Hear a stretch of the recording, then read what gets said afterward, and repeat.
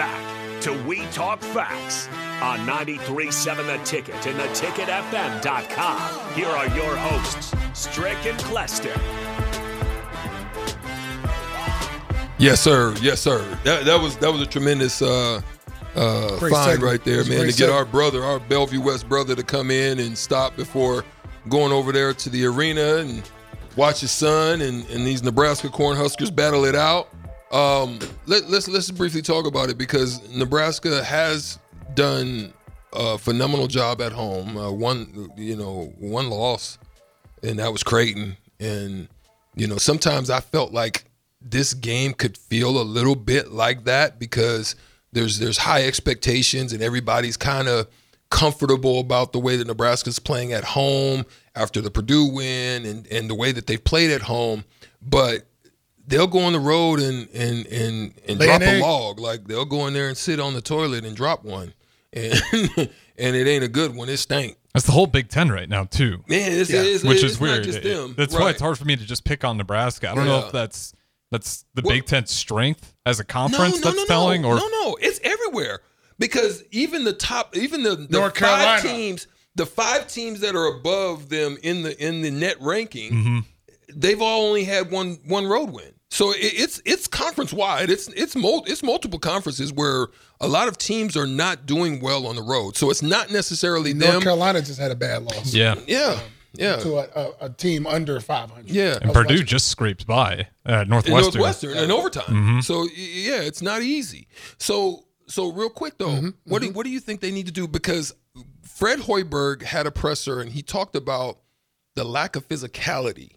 And it's too inconsistent. Not that they don't do it, it's just that it's inconsistent in the way that they do it.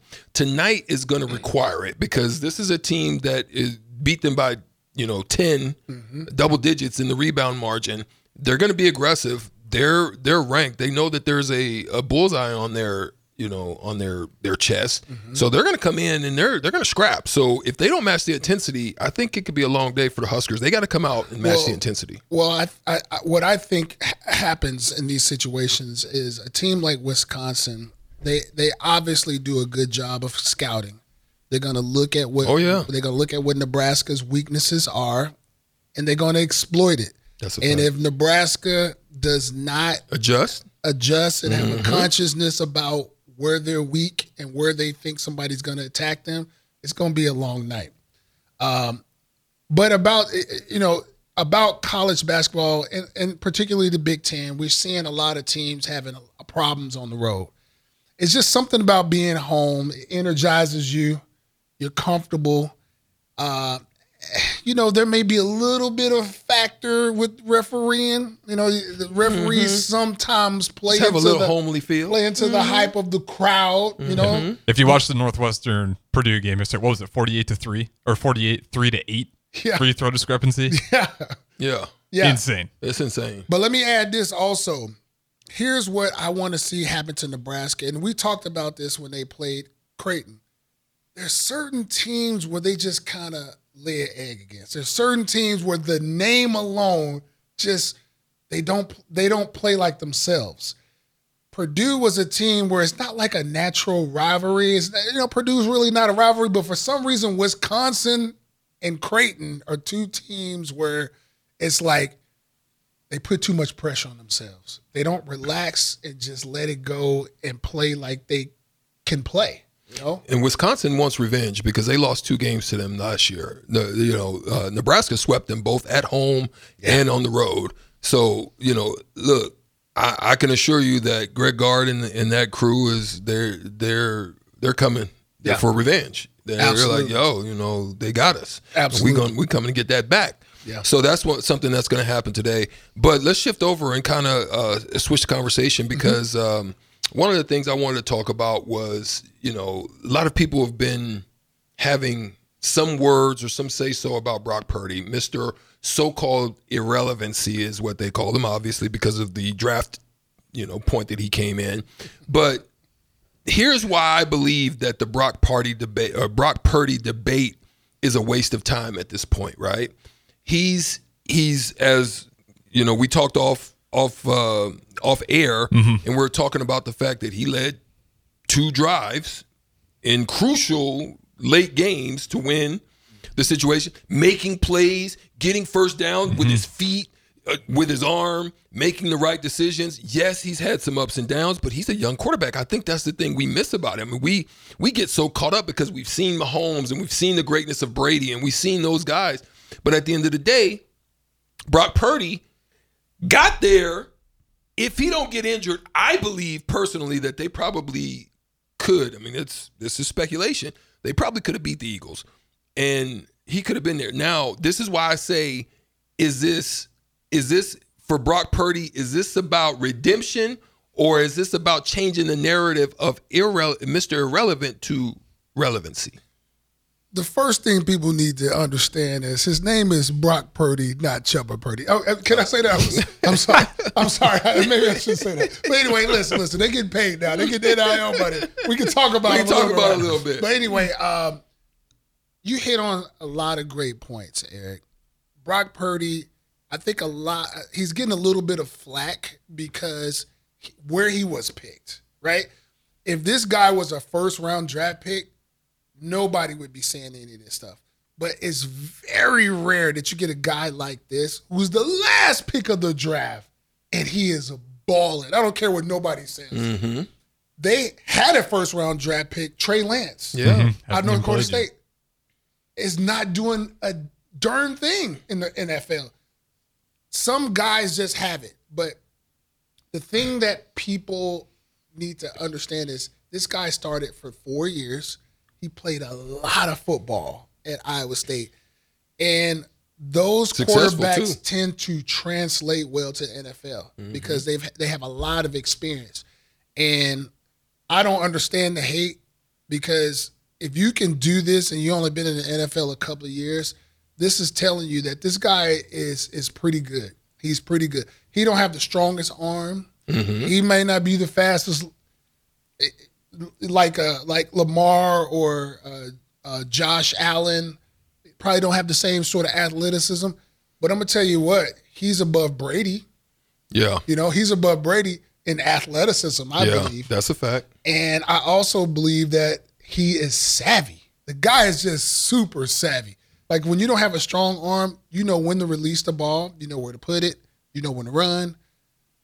If Lamar Jackson had any of these attributes, they would have won. Because he missed some throws. He's missing throws, and he's not taking off and running when he should. Like he had opportunities to take off and go, but he wants to try to prove a point in the pocket. Whereas Brock Purdy is like, okay, you know what? They're not expecting me to go. I'm about to go. I do feel like in the next few years, his game is he's got to keep evolving his game because people will start to figure up with him. Yeah, I think when it comes to Brock Purdy, I think the conversations we're talking about, they got to end pretty soon here. Like we've talked about 2 game-winning drives in this playoff series alone. Like Green Bay Packers won. I think the rain was coming down as hard as it was all night. Torrential downpour. He makes great throws, drives the ball. And like what you said, it's just I don't care if you don't throw the ball super deep. We're kind of seeing that with Tua this year. Just throw it accurate. You just throw it accurate. Really good pocket presence. You'll see him over and over again. Step in, slide up, north and south in the pocket instead of east to west. And he's just really good at keeping everyone clicked in. And being a game manager isn't a slight on anyone. Like you're not turning the ball over and you're setting up your guys to make big plays. Like the fact that the run after the catch was an argument is insane. Like who cares? It's yards. He's just making the right plays. So yeah, I don't think he needs to win the Super Bowl for the quote unquote redemption. He's going up against Patrick Mahomes, who I know they only put up 17 points against the Ravens, but Mahomes played a pretty perfect game there. The Ravens defense was just playing that well. So I don't think he's got to win it, but just being in the Super Bowl, unless he has an absolute disaster of a game, that title's got to go away. Yeah, he's his numbers, like you can't question it because for his playoff run that he's had right now, he has a 61% completion rate. Okay, solid. Not elite, not bad. Solid. Yeah. 519 yards, 2 TDs, only 1 interception, and an 88 QB rating. That's all solid. I don't care who you are as a quarterback. Those are solid numbers. So I say at this point, WTF, get off his back. Let's add this also, E. The more you play, the bigger the pressure is too. You know what I'm saying? He's playing in some high pressure games and not getting paid. Like right? Like real talk. Absolutely. Like think of how salty he could be. No Vaseline. You know what I'm saying? He's taking it. Like that. Yes, right? he is. Ooh, can I say that? Dump that. Yeah, dump no, that. that ain't no dump. But like real talk. Yes. Real talk, man. That man could be salty. Like, I know I deserve this. I should be getting this. It but ain't he fair. Just it ain't fair. But fair is a place where they judge pigs, baby. You know what I'm saying? That's the fair. You know what I'm talking about? It's a good thing you're on after 6. Right. After our content. So yeah, man, that's the way I feel about it. You know, I'm really looking forward to this. But again, let's shift it over on the other side because listen, Patrick Mahomes, bro. Like, he's broken the mold. The mold was this. The mold was talk to me. A lot of organizations, football teams had success when their quarterbacks were in or just coming out of their rookie scale contracts. Okay. That's where a lot of the teams of late, you can track it, have had success. What you're seeing now, Patrick Mahomes has split the mold because he's got his big money.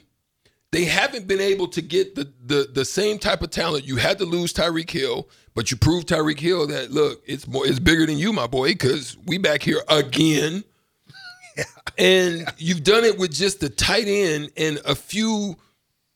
You found a gem in Pacheco, but then you don't really have no receivers that are really doing it. Yeah, you know, and he's still doing it. Somewhat subpar. Yeah, listen. Kadarius Toney might be the biggest threat for the Chiefs heading into the Super Bowl. And he's really right. And it's just so many dropped balls, like you're saying, with the wide receivers. Let me tell you something. I love what you just said. I thought that was spectacular. I'm gonna add to that. Put some icing on the cake. Put some on it. Patrick Mahomes is one of those. Again, he's an exception to the rule. He's pretty athletic. They did a special on him. I don't know if y'all saw the special. Yeah. Really good in basketball. Mm-hmm. Baseball player, really good in baseball. Really good in football. He's basically Eric Strickland. You know what I'm saying? Strick didn't want to say it. He didn't want to say it. But Patrick Mahomes remind me a lot of Eric Strick. He's one of those guys who just I don't have really, a dad bod though. I'm just. He's just really good. He's one of those guys who's really good, really savvy. He's got a pretty strong arm. He's above average in athleticism and speed. He just knows when to pull the trigger. He knows. He just knows when to release the ball. And like you said, they don't have no elite receivers at all. And he's the only one outside of Brady that showed me that without that, he can still get it done. Yeah, and he's one of those guys who deserve every penny he earns and more. That's a fact. So much props to him. Yeah, just keep his brother off the freaking. Oh, I'm sorry. Yeah. Brittany spraying people. I'm sorry. I didn't mean Man, to say that. I blocked all those people. I can't see none of them. I don't want to see anything they have to. I focus on Patrick. Focus on Patrick. That's right. Well, there it is. If you guys want to tap in, 402-464-5685, we can get to your questions after that. But it's WTF Moment of the Week. We'll be right back to see what it is right after this.